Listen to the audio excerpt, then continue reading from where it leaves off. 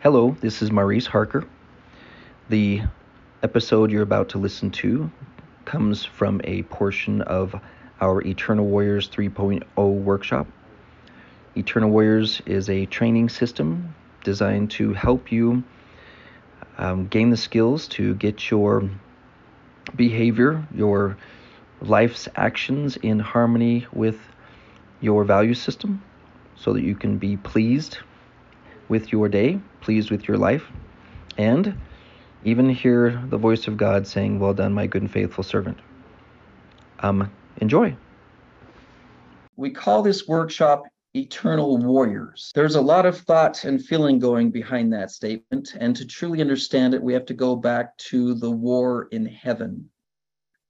In the war in heaven, many people were there, including us, and according to the doctrine, we were classified as the noble and great ones. I was wondering one time who that actually includes. And when I was studying one of the conference talks from 1971, it was addressing the youth of 1971. And it said, "Those of you who are the youth from now through the end of time when Christ comes again are the noble and great ones saved for the final generation." So if you were a teenager in 1971 or younger, I was not a teenager in 1971. I'm a little bit younger than that. You are one of the noble and great ones. During that war in heaven, we were going through an uncomfortable experience of war. We don't have a memory of it, but one surfaced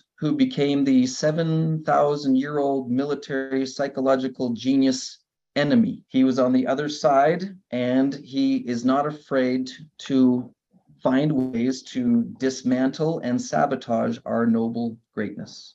One of the things that has come to the surface as I study, I have taken on a weird stewardship. When I was a young man and I was preparing to take on my life calling, I said, I'm ready for my role. I'm ready for my position. And the response I got was, check in with Captain Moroni.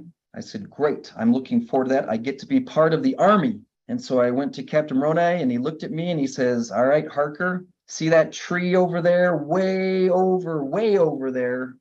Your job is to take these binoculars and go sit in that tree and study the Lamanites. So for 30 years, I've been doing a very weird thing, but it's my stewardship, it's my job. While others are building temples, while others are growing gardens, while others are building tree houses, I am stuck in the tree studying Satan and his minions, as President Nelson puts them. And my job is to come back to you, okay, and have conversations that no one wants to have. We do not want to have these conversations. I'm the annoying person that says, I'm sorry, I don't want to disrupt this family reunion where everyone's playing volleyball, but there's some guys around the corner there that are bringing sharp spears and are planning to throw them at your children. And that's not fun. Now, when I was coming of age, I got lots of warnings. Maurice, return with honor. Go out there and return with honor. I, being the good and smart young man that I am, said, I will do that. And as I step out the door and the door closes behind me and I look at the lone and dreary world, and I look back and I say, did you say there's an intelligent, strategic, military, psychological genius who's going to try to destroy me? It says, yeah, so return with honor. And Amal, would you mind filling me in a little bit more on what his plans are, what his strategies are? Sure, he's going to tempt you and torment you and send you turmoil. Good luck. Return with honor. And I'm all, come on, I'm willing to learn more. I worked hard to be a good student of both history and calculus. I was willing to learn how to play the violin, and that's a little weird.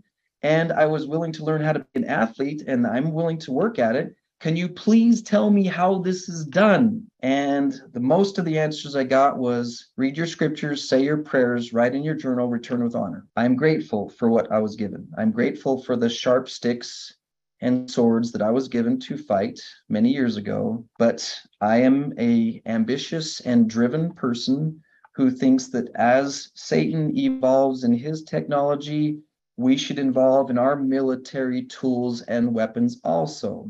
If we're going to win the battles as described in the New Testament, there is no temptation taken you, but such as come to man, the Lord will prepare a way. But if we think about the leader Limhi in the Book of Mormon, he tried to get away from imprisonment or addiction or unwanted patterns of behavior and failed. He tried again and failed.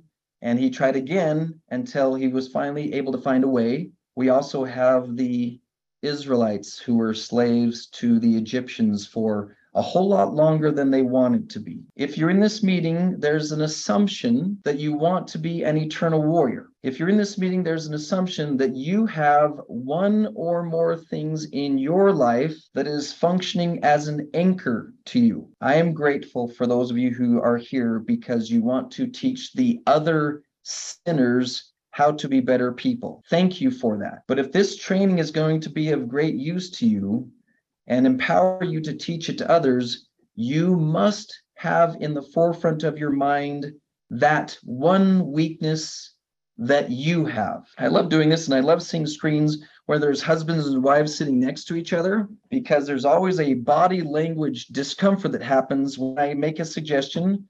I now invite you to write down the weakness that you're going to be focusing on during this 16-week training. All right.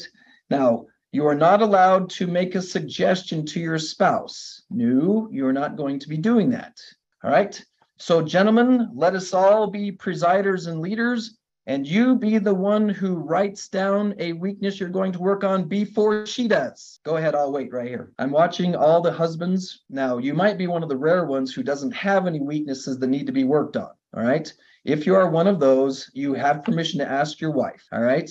But yeah, we're not going to do that today. This is not a marriage repair workshop. We're going to be introducing you to some powerful weapons, some powerful tools to empower you in this battle. But you must get good at applying them to yourselves before you strive to apply them to others. I worry sometimes that when I teach about Satan, that I sound like I'm a little over invested. I invite you to study the last 2 or 3 years of general conference talks specifically from President Nilsson. And you will find that of all the general authorities, he refers to the adversary more than anybody else. He strives to warn us of Satan and his minions. My hope is to be a tool in his hands and in your hands to empower you to identify and overcome so that you can live up to your value system and live up to your principles and end every day with the feeling that God is saying to you,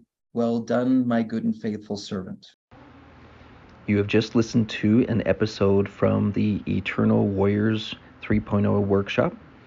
There are many of those where those came from. Continue listening to this podcast or go to Eternal Warriors Life-Changing Services in a Google search, and you will find ways to join that class. We meet weekly for an hour and train in these amazing eternal principles. See you there.